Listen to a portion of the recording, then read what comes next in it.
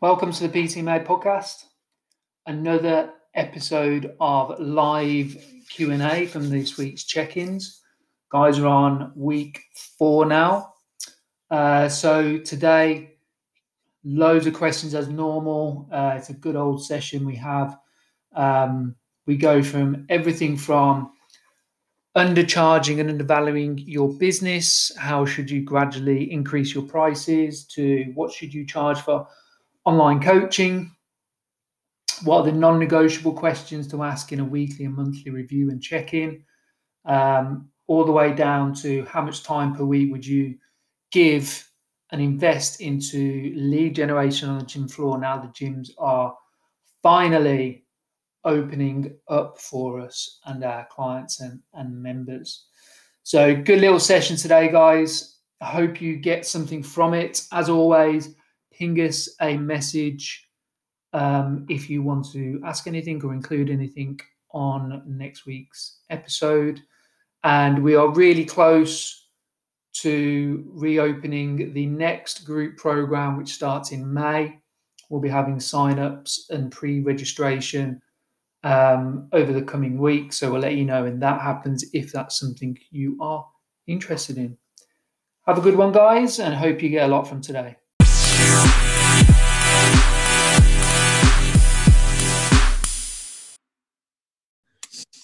Right. Good morning, the podcast people. Good morning. It might not be the morning. So good evening. Yeah. What was that thing on the Truman Show they used to say? I haven't got a clue who Truman is. Jim Carrey, The Truman Show, the film. I haven't seen it. I'm not very good with films, actually. You're not, are you? No, I'm pretty shit. Morning, Seb. Hope you're well. No, I'm pretty shit with films. I'm dead honest. Unless, I'm very selective with films. Like, top 3 films. Oh. It's always an awkward question, this, because you always forget, don't you? Well, my top film is always Man on Fire. That's a brilliant film. Yeah. That's my top film. I suppose it's literally anything with fucking Denzel Washington, to be fair. It's like Training Day is a very good film as well. Mm-hmm. That's my kind of film. I couldn't name you a third one, I don't think. That's pathetic, that, isn't it? What else do I like? What other film do I like?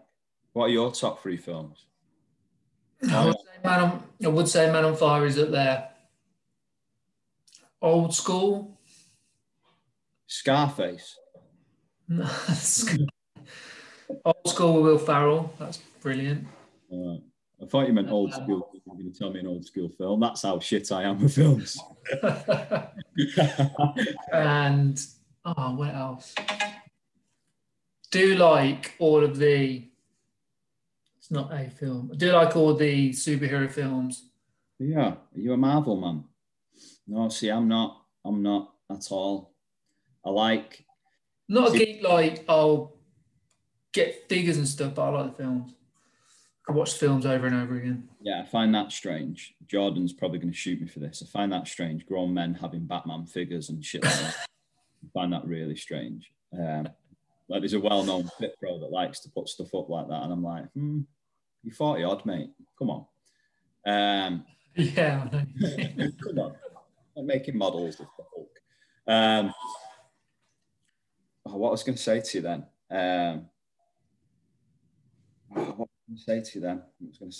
Yeah, I like films that I can. This is really shit listening for anyone listening, but I like films that I can really truly believe that they happen. Like I don't buy into all the sci-fi shit and stuff like that. It's just not. That's the good thing about it, though, isn't it? I know my missus says that, but no, I don't like it. It's just. No, I like the films that you have to think about, but then some films you don't want to. You just want to sit there. I love a good criminal adventure, like to really figure out what's going on. Criminal adventure. I don't know what that means. But... Right, let's get on with it. Definitely a weak point of mine talking about films. It's fucking terrible, actually. Right, question 1. It's a long question, this, isn't it, as well? Okay. Have my new 4-week program starting off the back of the free challenge after Easter. This one is nutrition. The next one will be movement. The third will be lifestyle. All are 4 weeks long, and during each one, I'll be doing free challenges to feed into the next one and also allow clients in each group to move on to the next program. Makes sense? I also want to offer all 3 for purchase as a complete package. My question is, as I'm rolling out nutrition now and movement and lifestyle are not yet to be rolled out, should I wait to have the complete package as an option until after they have all been rolled out? So I think that means, should I wait until I've done basically all 3 courses and then sell it as a package? In my opinion, no, because what you'll find is as you roll out one, you'll learn a lot more to make the next 2 or the second or third better. So in my opinion, I would roll out and just build on this over time, because it'll just be an evolving product, in my opinion. So even if you have 3, they'll be ever evolving and it's just more work for you. So I would just roll them out and just go with it. And then when you're in a position to have all 3, sell all 3 as the full journey. That would be my spin. Don't know about you.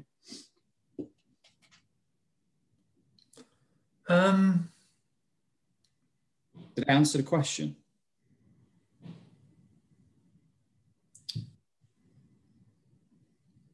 You're fucking pointing at me. Should I wait to have the complete package as an option until after they're all been rolled out as 4-week programs?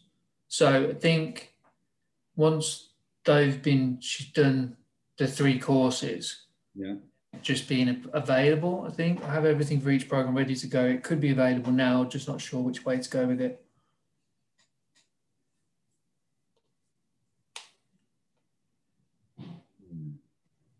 I think personally, I just think,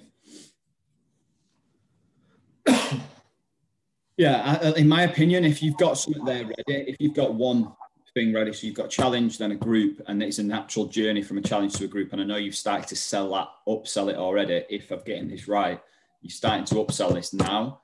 So if that natural journey is one into the other, and there's going to be a third further down the line, just carry on doing what you're doing and build the third in, and then gradually over time, just merge the journey. That would be my opinion anyway. Anything different, or have I missed something? No, I don't think so. It's a tough start here. I don't need these tough questions. You know what I mean? Yeah. It's a tough start, man. Right, next one. For the person who asked this question, obviously we keep these questions anonymous. Whether that's the right thing to do or not, whatever. It's just something that we did at the start. For the person who asked this question, if you want a bit more help off the back of that question, just let us know. I think someone's put something in my protein shake. Right, is it my turn? Mm-hmm. Right. I have noticed. Yeah, that's what I meant. I'm sorry. No, it's all right, Michelle. I'm struggling this morning. So I've just seen your comment. I'm struggling this morning. So I'm sorry. My bad. I've noticed engagement going down in my group lately. I think part of this is due to people returning to work, more than likely, but also due to my clients getting bored of the group. Any tips for approaching this? I'm going to do a post on this actually for next week. I know some of the guys will be using the group while not engaging much, but I would still like to see them get involved more. I have considered doing some live webinars, but I'm not sure what topics to do on them, and I'm worried not many people will actually watch them. Good question, that, mate. Very good question. And Nicholas, it's your turn to answer. Yeah, so, I could pretty much say you could start to assume that. Things are getting a little bit busier for people. Being able to socialize a little bit more now. Things starting to open up. So, I would say that's a good assumption. I think you've hit the nail on the head in regards to, I think you know what to do. Live Q&As, live webinars, maybe doing shorter, sharper, kind of, I hate using the word challenge, but little focuses, like weekly focuses. And I think the big thing is when it comes to kind of doing live webinars, take it from us, is that even if even if people aren't coming on and joining live, you know, you can position some questions maybe towards the end of the webinar for them to start to comment when they do watch it back. So I think you know what to do, mate. Definitely. I think that's a really good shout. Board of the group. Yeah, I think what to do, what topics. I think you know the answer to that as well. Go to them, find out, do a poll, start to maybe just build up, make it exciting for everybody on the group, like build it up over a week. I start to ask some questions, start to get some engagement from that, and then go off what the group is kind of looking for and needing and wanting, mate. That's what I'd say. Yeah, I don't think I've had anything to that, to be fair. I'm going to go fast on this, so that'll help. Wait, all right. What are you going to say? Just going to read another question. Oh, was you? I wasn't looking at you. I was looking at the checking sheet. Sorry. Go on, crack on. You may. Got issues today. With a client, with the Facebook client group, what do you do if the client leaves you? Do you then remove them from the group? Kick them out.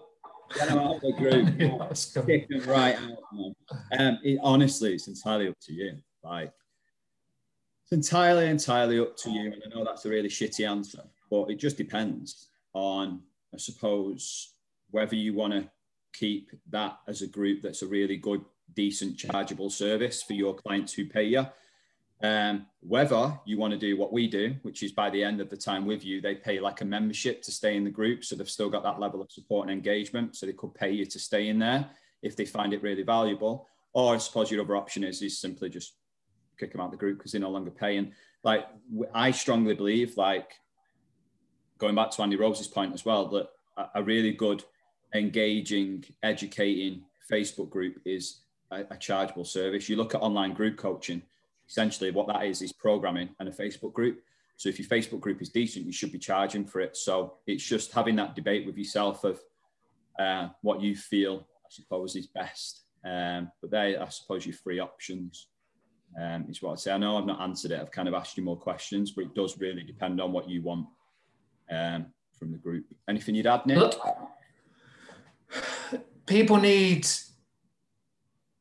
There's a massive, huge difference between people paying for something and people not paying for something. So it's not the kind of mindset of, oh, if you're not paying, get out. It's more the commitment of being in the group and using the group. So, yeah, I'd be on the same wavelength there. Okay, cool. Next question. A good one, actually. Make sure I recommend it. I've really lost the plot this morning. I don't know what's going on. Can you recommend any courses for working with pre and postnatal courses? Can you recommend any courses for working pre and postnatal courses? I've had a few clients that start with me who have had children over the past 12 months or are due. Who are your recommendations, Nicholas? Pre and postnatal. Company called Girls Gone Strong. You'll find them on social or Google. So there's that one, or mine's gone blank now. I would just go with that one. That would be my number one. That's it. Yeah. Girls Gone Strong. Yeah, I would go with that one personally. How do you not get overwhelmed by everything? I massively struggle with this and find myself losing my shit.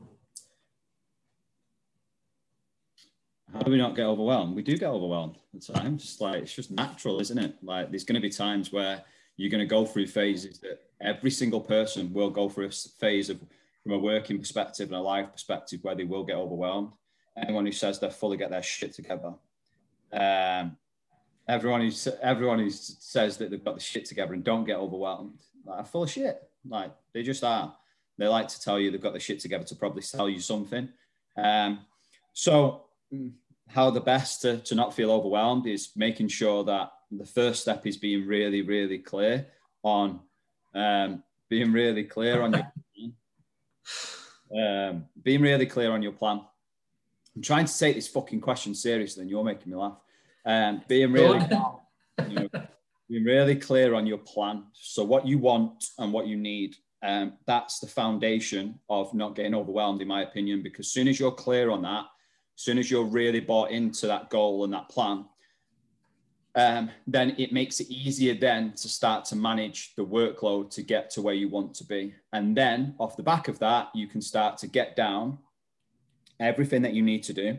So as one big list, you can then start to, in fact, we're going to cover this on Thursday, start to prioritize that work as well into what's going to make the biggest impact, some quick wins for you, some stuff that you can kind of put off that are a lower impact and so on. So it's managing and prioritizing that time is essential, and then spreading that across your weeks. So A, you know what you're working towards, B, you know it's intentful constantly, and C, it's you're constantly productive, and it stops you from looking elsewhere and getting lost because you've got a plan and you're working towards that plan.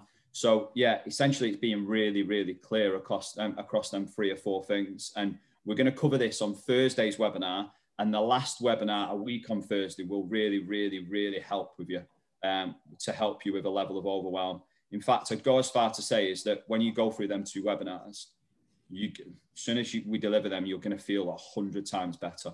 Because for me, it's like if you're a little bit all over the place at times, which is a natural trait for a lot of PTs because we're very practical minded, we're results orientated and so on. Sometimes we just need a system to manage that level of overwhelm. So that's what I would say.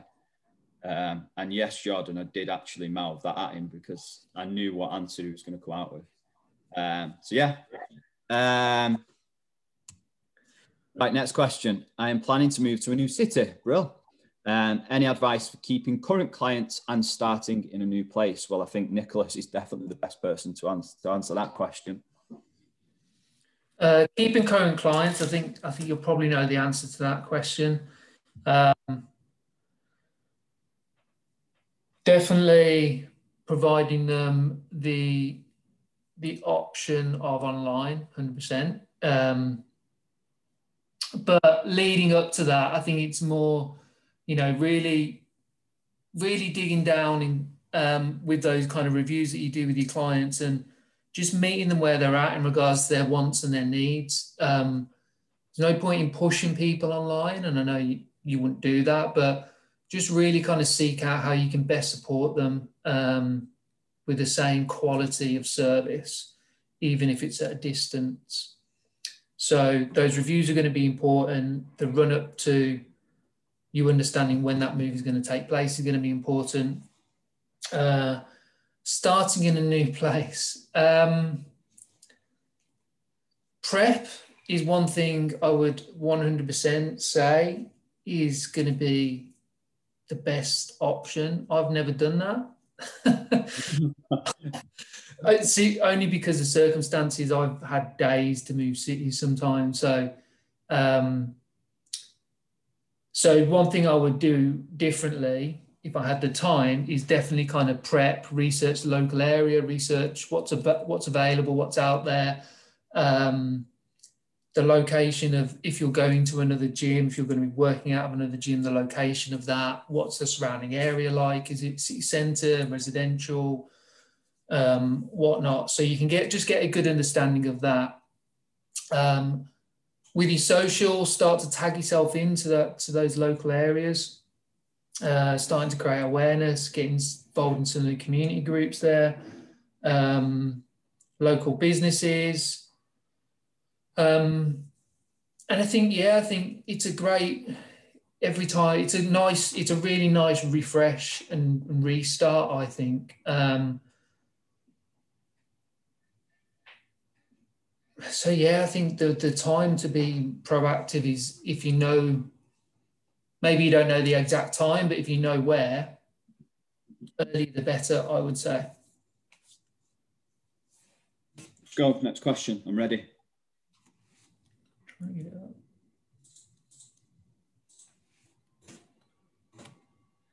I've been undercharging and devaluing my service. Should I gradually increase the price or just do it?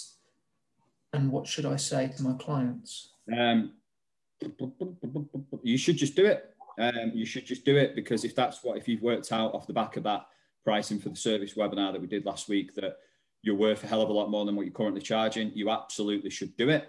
There's a couple of things that you need to probably take into account as well, is that obviously once you work out the price difference, essentially how, which is the next part of your question, how you deliver it, you would deliver it and make sure that you articulate it well, in a sense of, you might turn around and go, like, honestly, like, I've been completely undercharging. I do all of this outside. These are the reasons you get your programs.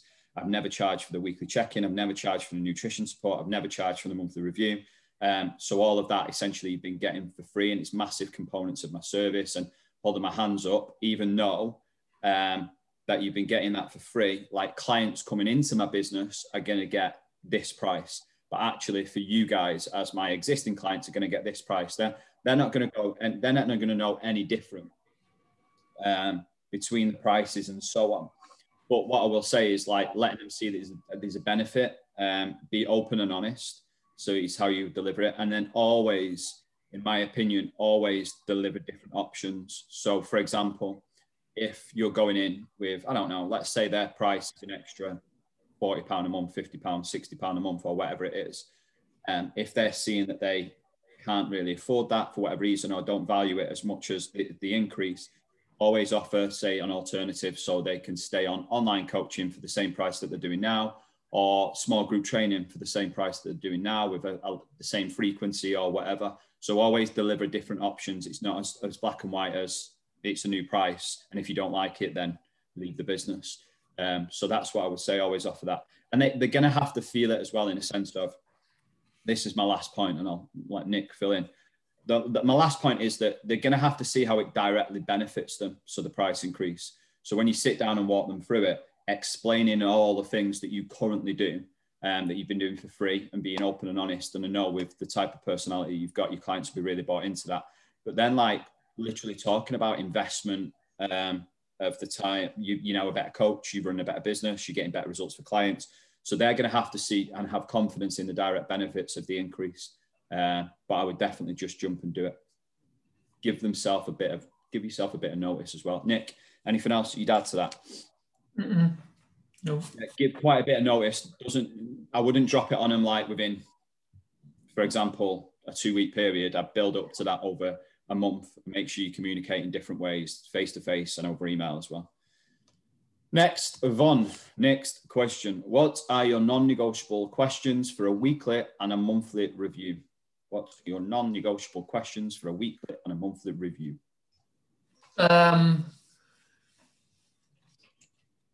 Biggest highs, similar to what we give you guys. Biggest highs, biggest lows. What are your challenges? What did you find challenging this week? Those are really, really core ones, I think. The next couple are really important. Is what do you feel you need to do next week to help you take a step forward? That question there is really important, because, for example, if you just leave that, what's the biggest lows or what did your biggest challenges, and then don't give them the option to find out what they're thinking of how to improve that, what you'll probably end up doing is just telling them and suggesting things, not based on what their understanding is of that. And that can just constantly go back and forth, and you can bang your head against a brick wall, so to speak. So that question will actually give you an understanding of, right, this is where their head's at with that. Okay, great. Let's build on that, maybe in the feedback that you give them on the weekly reviews, so to speak. In regards to any type of metrics they are tracking, it's going to depend on the person. I think the key thing here is to look at how they're measuring their success, and align that. I think also, if you look back on the accountability document, some type of rating of key components of their program, of how they feel they're doing, leads all very nicely into then the monthly review. And the monthly review should be kind of an accumulation of how those weeks have gone. But then ultimately, realigning with the goals. It is doing another needs analysis, so to speak, so you can realign or readjust the program that they're on, the frequency, the level of support you give them, blah, blah, blah. So that's what I'd say. Anything to add? Yeah. Go. If I have a client that's doing group PT as a 2, but the gym rules don't allow it, what would you suggest in this situation? I think, unfortunately, you might have to bite the bullet for the time being and just do one-to-one with them. It depends how much you want and need them to have that level of frequency and consistency. But personally, I think I would have one-to-one. Now, the debate that you will have is then, do you increase the price, do you one-to-one, and do you tell them that you can only coach them one-to-one and therefore the price is a little bit more expensive? That's entirely up to you with how you go about things. But personally, I think that's potentially your only option, unless you can probably still keep them to a Zoom session at home, and that's about it. There's not much you can do on that one. I know there's a lot of guys. Hopefully that's only short term as well. Yeah, they're looking at what we're saying, 17th of May for group exercise, isn't it? I think so, yeah. So I'd probably aim at the 17th of May. So you might just have to bite the bullet for a month. But yeah. Next question, best way of dealing with payments when client has illness or bereavement that prevents them from training for longer than 2 weeks. Obviously, we'll continue to support them with the rest of the service, but don't want to do makeup sessions if they've had to miss a month of training, for example. Good question.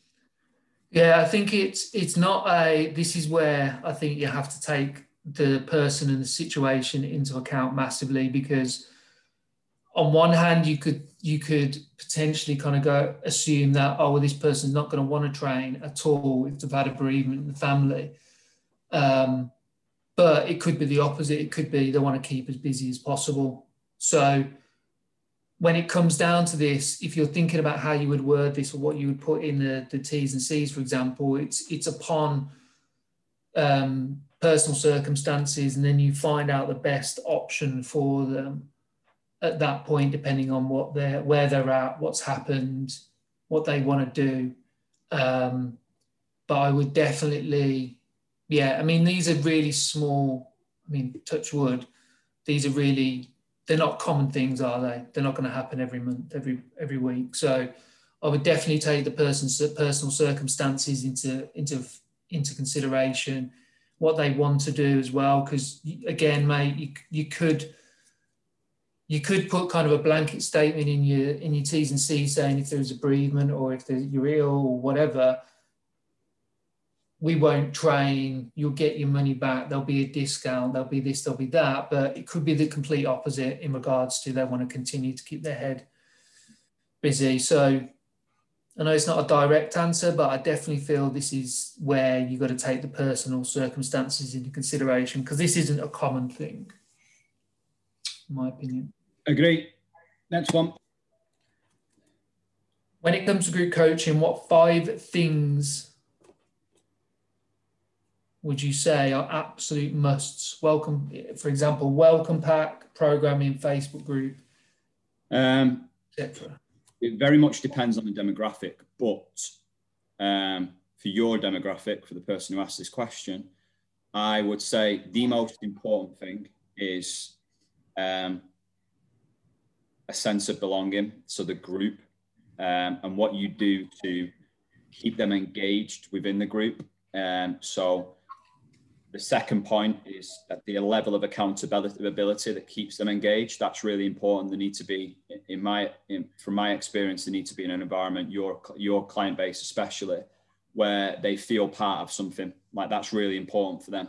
I think the third one for your demographic is education, personally, because they previously, and for those listening on the podcast, this PT's demographic is female, fat loss, probably, if I can remember right, 25 to 40 or something like that, who have struggled for years and all of that type of stuff with confidence and all of that.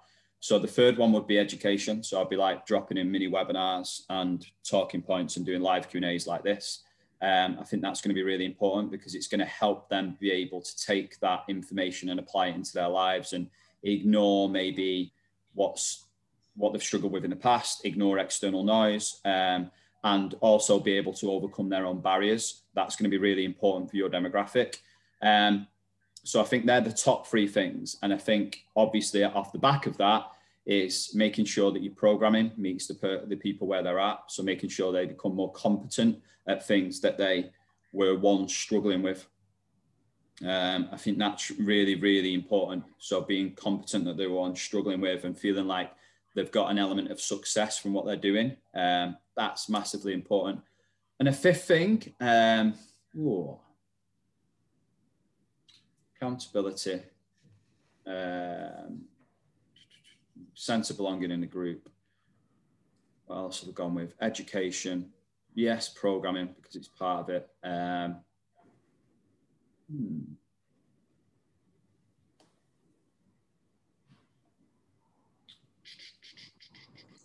I think, honestly, that if you can give them something that makes them feel really valued off the back of maybe a level of consistency and accountability, I don't know, that might be a physical thing. I think we've touched on this over the past few weeks.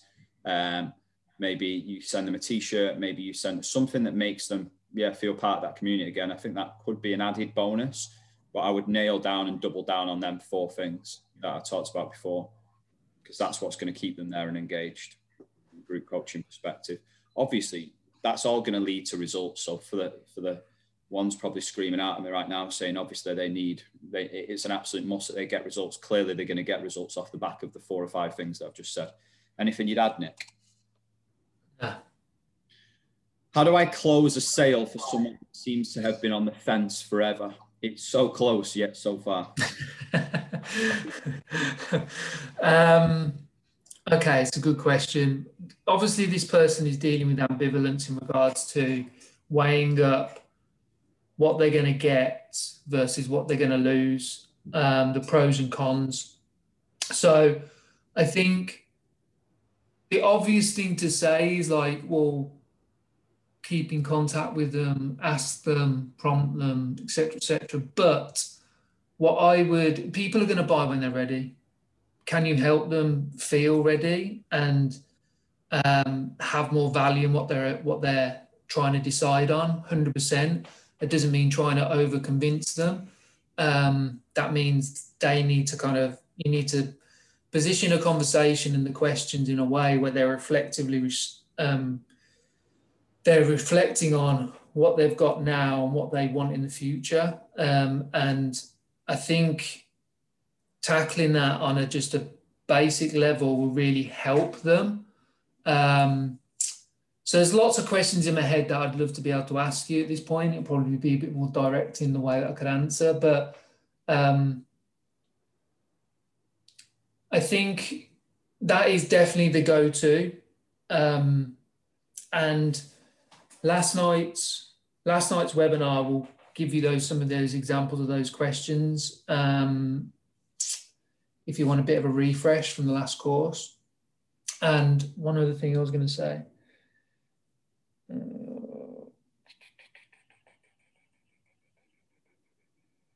No, it's gone. Shit. Oh, I can't remember. I'll come back to it if I remember. But that is my main thing, I would say, those open conversations. Anything to add? Not really, apart from being more direct, but that's it, really. Go on, it's your turn.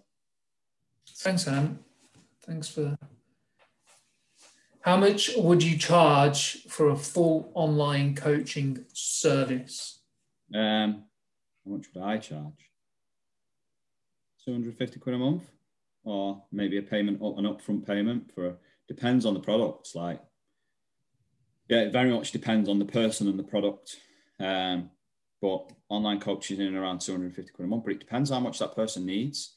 It genuinely does. So very similar to from a face-to-face perspective, a full online coaching service is every single component in your business. You're probably looking at 250 quid plus, but let me just kind of rein this in a little bit and just say that the price range for the majority of the industry that are charging for online coaching is 150 to 250.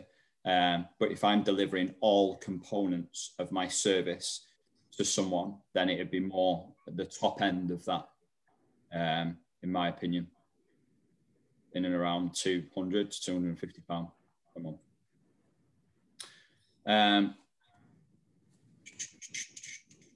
Currently charge per session and want to move to the wider service for better experience for me and my clients.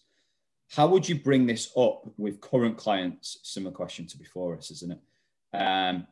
You've not seen during lockdown. No, it's not. They've been busy with work and I didn't have the systems in place, but I do now. Big missed opportunity. I know. No, it's not a big missed opportunity. It's just part of the process, mate. We've all been through it. Great question, Nicholas. Over to you. You had a lot of coffee today. I've had one coffee about. Yeah.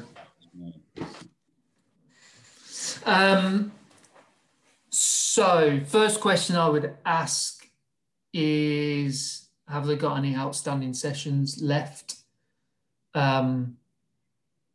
If so, I think the same thing applies, but I think take them through this new process, okay?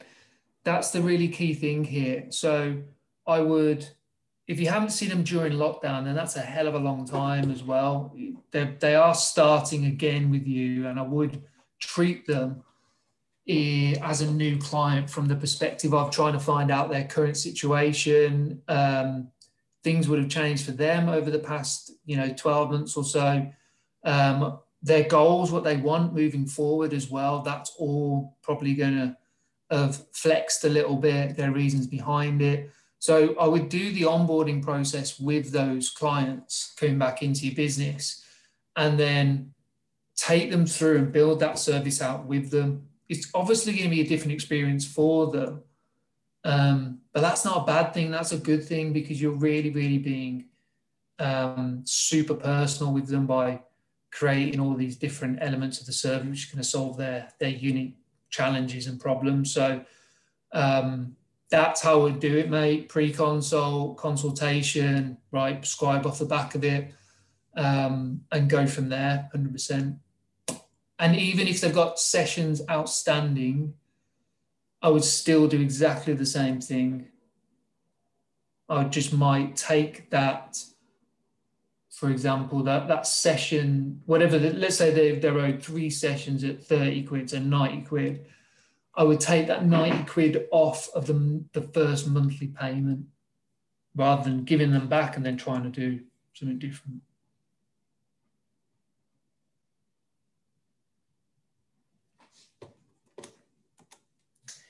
If you were fairly new to the industry, knowing what you know now, what areas would you focus on to become a better coach, run a better business? This is one of them questions. It's like the film question, isn't it?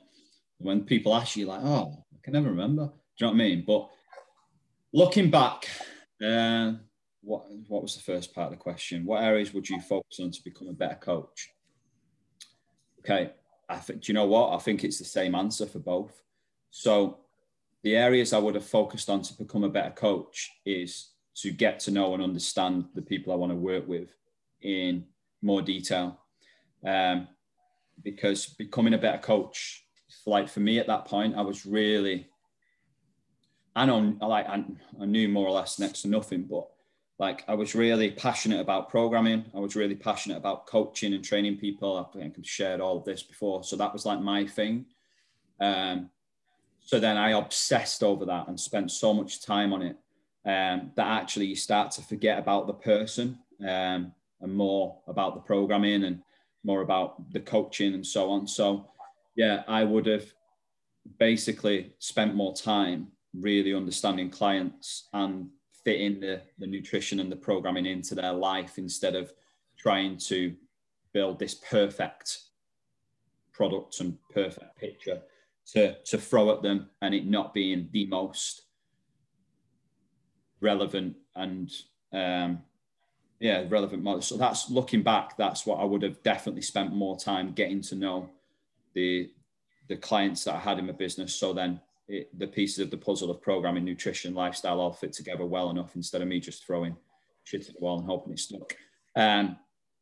Running a better business, like genuinely, I was really weak at marketing and lead generation. Like it was something that I avoided as much as I could. And I was very much in the belief that because I felt so confident about my product in a sense of my programming, nutrition, and obviously the results and all of that, then I felt like my business would sell itself, and clearly it didn't, because I struggled for the first couple of years. So again, same answer to the business side of things.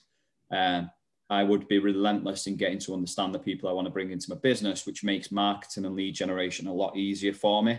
So yeah, kind of the same answer on both areas. I think it'd be good for you to answer that question as well, Nicholas.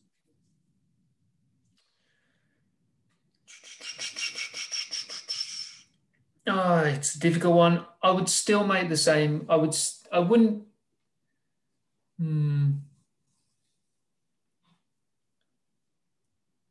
would still want to make the same mistakes in a way, because if I had, 1,000,000%, yeah.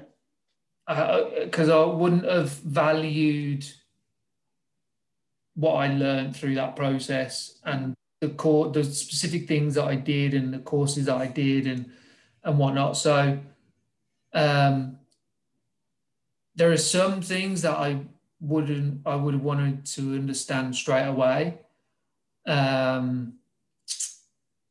Definitely. One of the things that to run and build a better business is, I think we say it all the time, is just having a focus not just solely on the training, but on human behavior and communication. And that's the biggest one. Yeah. That's the biggest one, I think, for me. Yep. Okay, so next one. How much time per week would you give to lead generation on the gym floor? Good question, mate. When the gym's open, a lot. Yeah. No, I'm going to go into context, all right? So, yeah, you just bite your nails. Sit there and bite your nails. Yeah.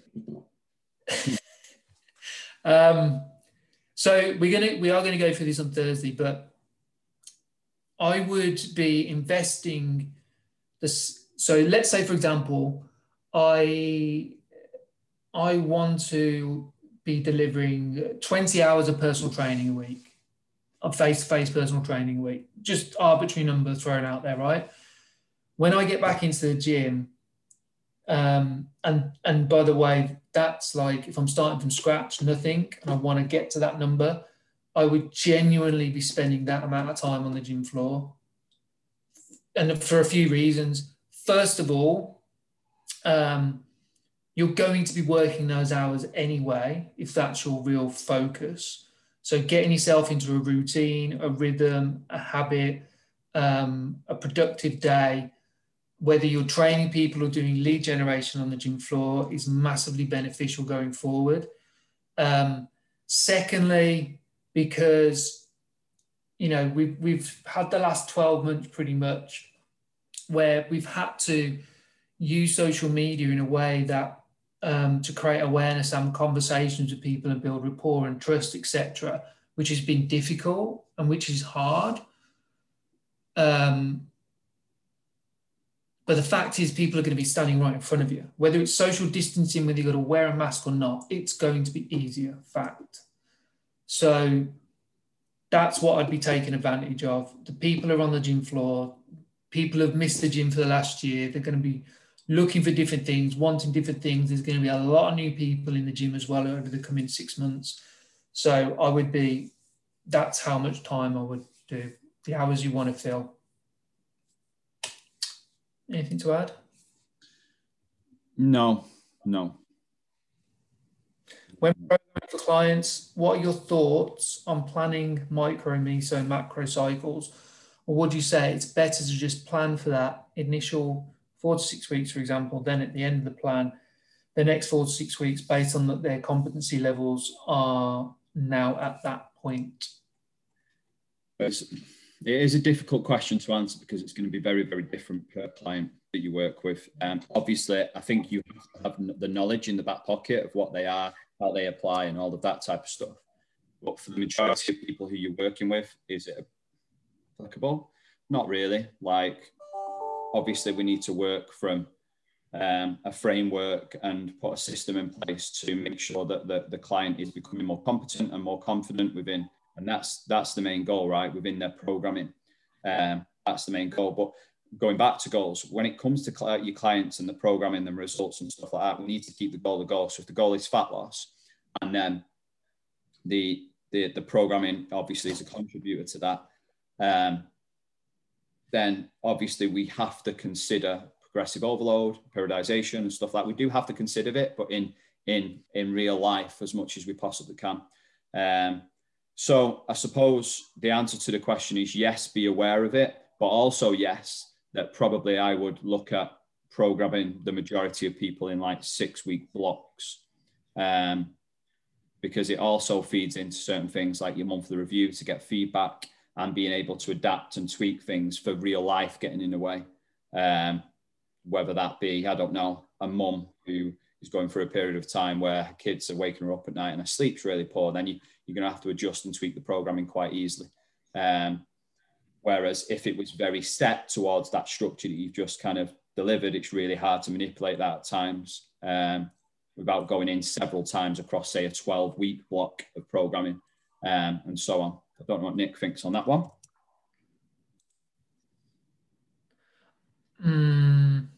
I think it's always an advantage. Periodization is questionable with the people when you're working with general pop, 100%, absolutely. But I think having an overarching structure to follow gives you huge confidence, gives you a method to work from, gives you a template to work from. So I always think it's an advantage, and it's probably one of the best aspects of the job, in my opinion.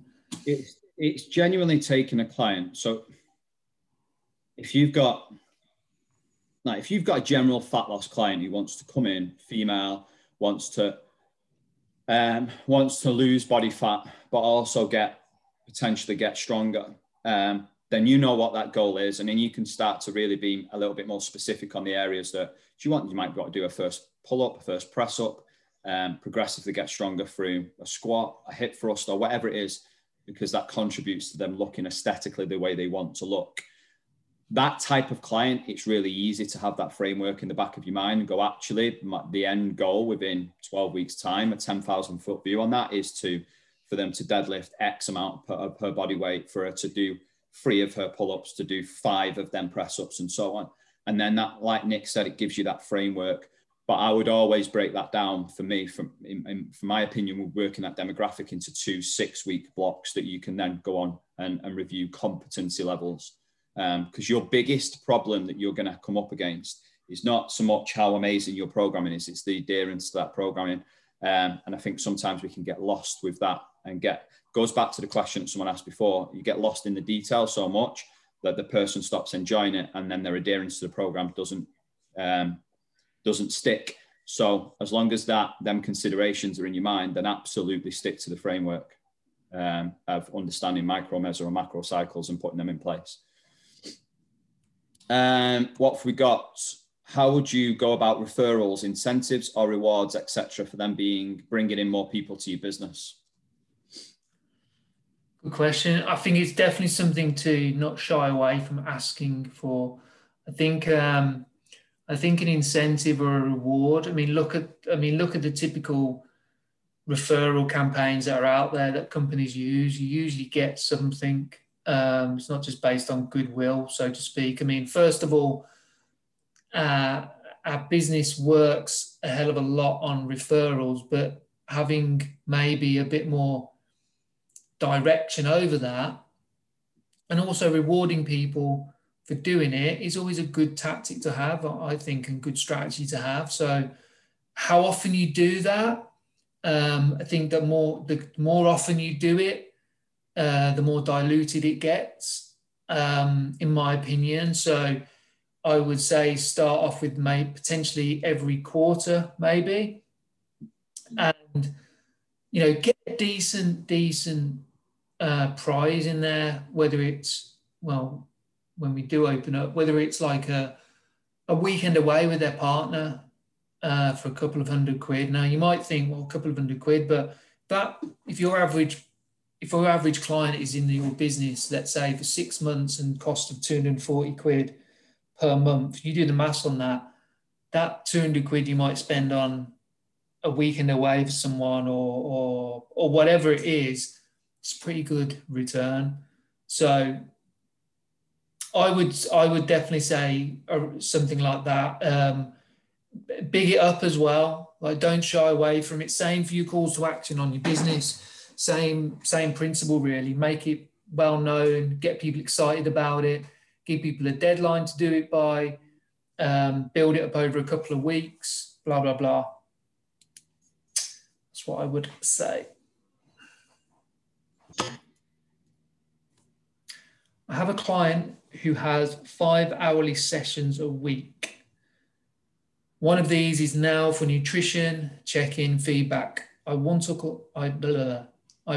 look after her cost-wise, as she does more sessions than anyone else, but she hasn't had an increase in price since we started over a year ago. I know I'm going above and beyond to support her. What would you do?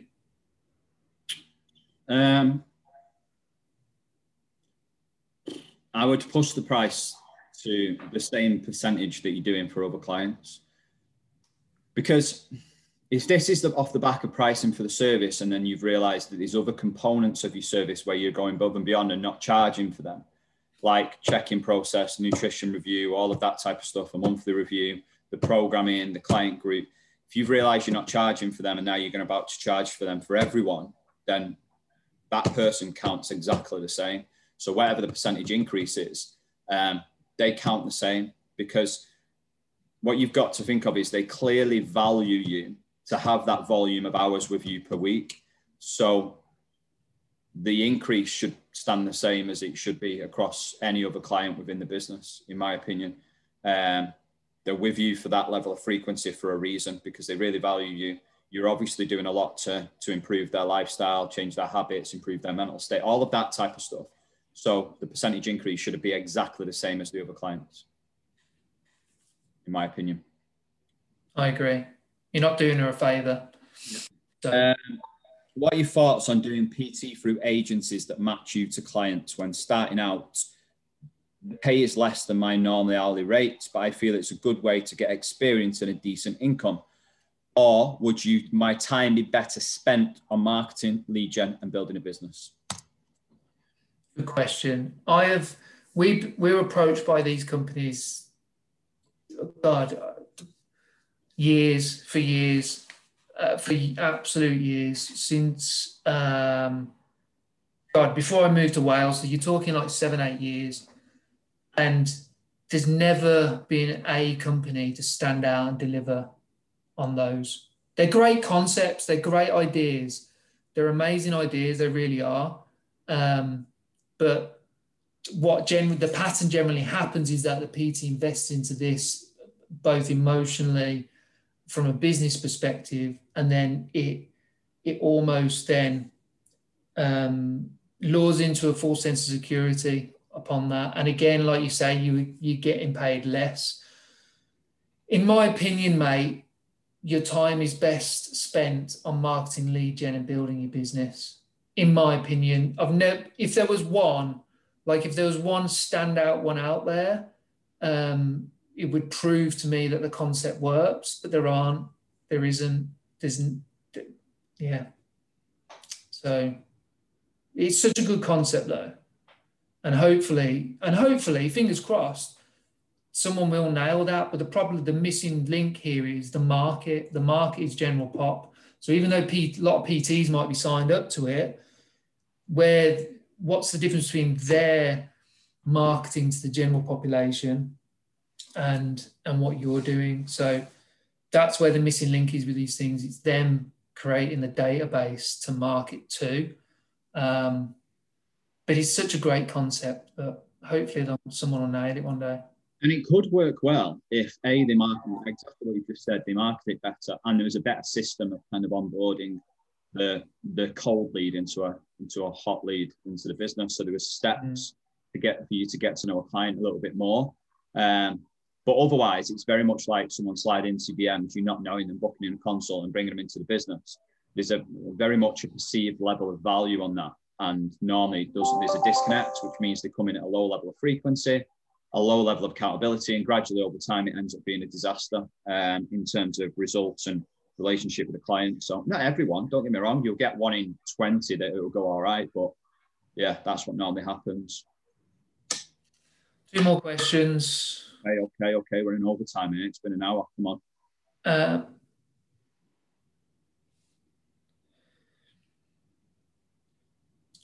Want to ask your thoughts on doing a social media post on spelling out what online coaching was, as I feel like a lot of people don't really know it exists, how it works. Is that a question for me? Go. I don't think there's any harm in it, but I don't think you'll get much from it. So that's just my opinion. Like, it doesn't mean to say it's right.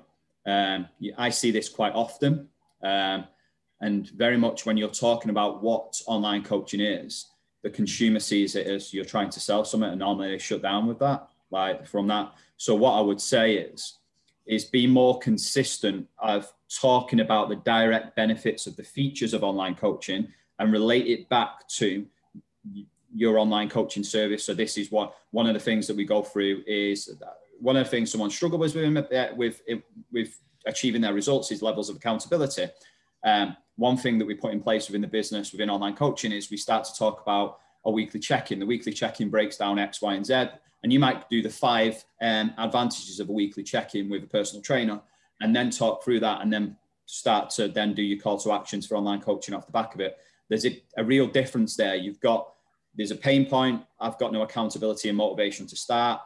Then there's a bit of a content and context to back that up with, this is how this person really supports people who struggle with accountability and motivation. And then there's a call to action off the back of it, which is to find out more about my online coaching. That might be on my landing page. It might be on a previous post, like whatever it is that leads them to finding out more. So I would go about it more so breaking the benefits down of the service and matching it with the feature and talking about it more.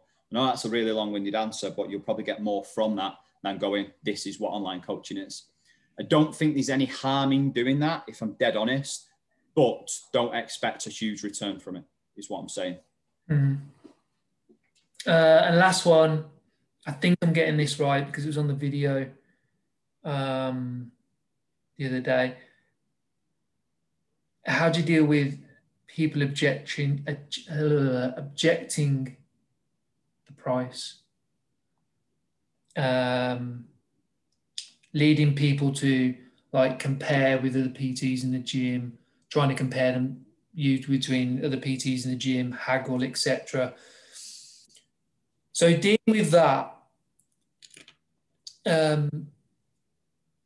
you should be able to take care of 99% of that through the lead generation and marketing that you put out, because that should answer people's questions. That should give people the understanding of what it's like working with you, you should be managing their expectations through your information you're putting out, the client stories, the journey that you're creating, the content that you put out, the conversations you have on the gym floor, etc.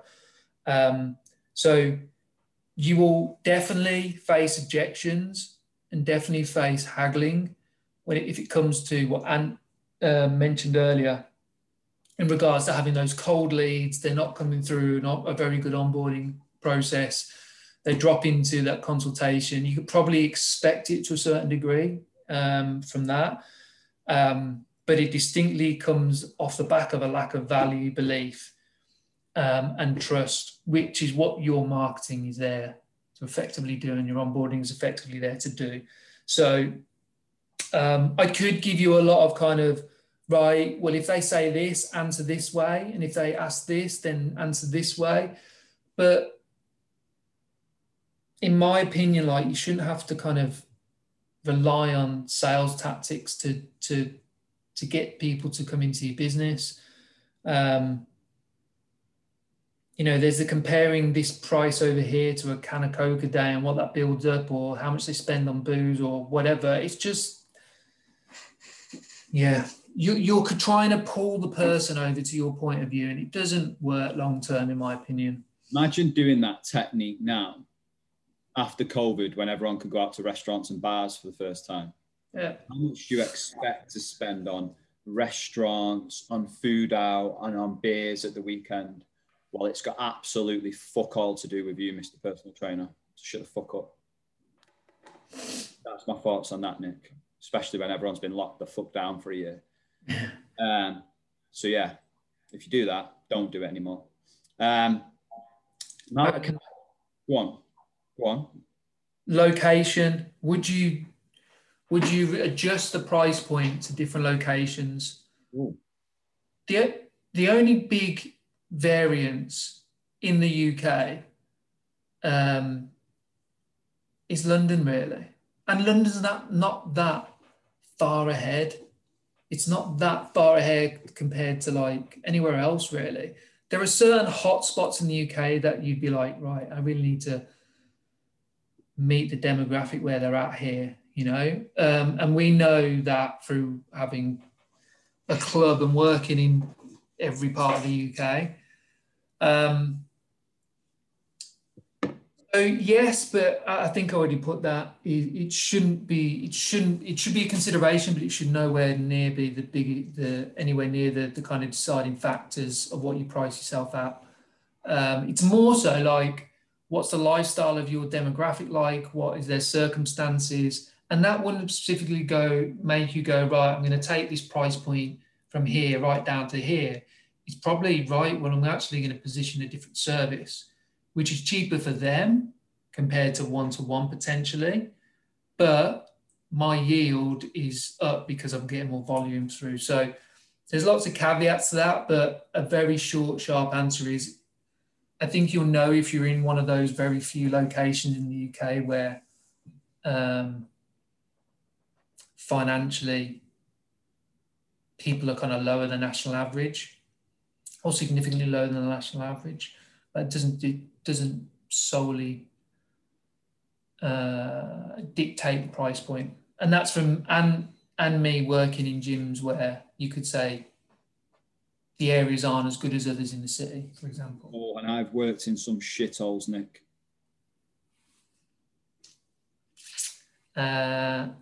Can I have the final thought? So over 40 inquiries for this week for the guys on the group program that they've had from off the back of the check-in.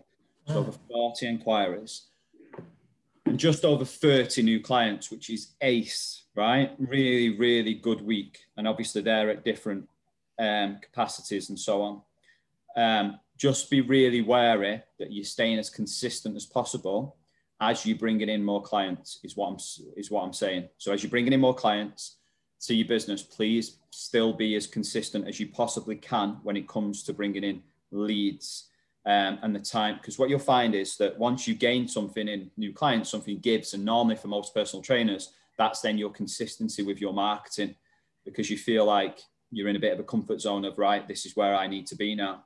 Don't let it drop. Just carry on with the productive habits of scheduling your content and all of that type of stuff. So yeah, that's what I would say is my final thought. Stephen, one more question. No. Wait a minute. Sorry if this is late. It's already been asked. Oh, right. Go on then. Yeah. How would you go about charging 2-for-1 sessions or more people than that? Go. Oh, is it my go? Go. For me, like, it's the same as one-to-one service, isn't it? More or less. Like, they're still going to need coaching face-to-face. They're still going to need programming, nutrition, weekly check-in, monthly review, Facebook group and community. So they should, in most cases, obviously dependent on the person, they should get all of the service, right? You just have to basically work out the percentage that you might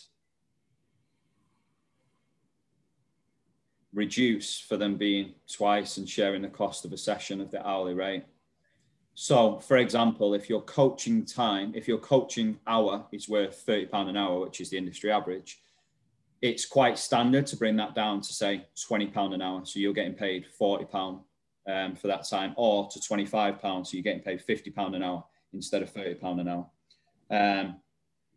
But obviously your price is not based off the hour of coaching alone. So they'll still get the rest of the service.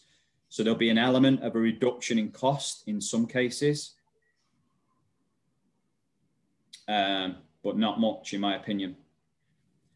Yeah, and I'm going to be controversial here slightly, but I'm probably inclined to try and keep it as close as full price as possible in regards to your coaching, because it's more difficult for you. I know you're only doing one program for the pair of them, but it is like you're coaching two people. So like it is still challenging for you and so on. So yeah, at the maximum, I'll reduce my hourly rate of coaching by probably £5 or £10 per person. That's about it. Nick, anything? No. Well, that was a tough one today. It took me a while to get going, but I got there in the end, I reckon, Nick. I reckon I was man of the match today out of the two of us. Jury's out on that. Right, guys and girls, we're going to finish and close out there. For the guys listening on the podcast, I'd love to say if you've got any questions, ask them, but I think we'll be here all week if we've got many more questions. But if you do have any more questions, reach out and we'll just get back to you over Instagram. Or Facebook or wherever else it is. And we're very, very close to releasing another intake for a PT business transformation. And hopefully you'll hear how great the guys are currently doing over the next couple of weeks. So watch out on my stories, watch out on Instagram. We are about to launch a new intake. Coming soon. Right, I'm off. Fucking hell. Bye.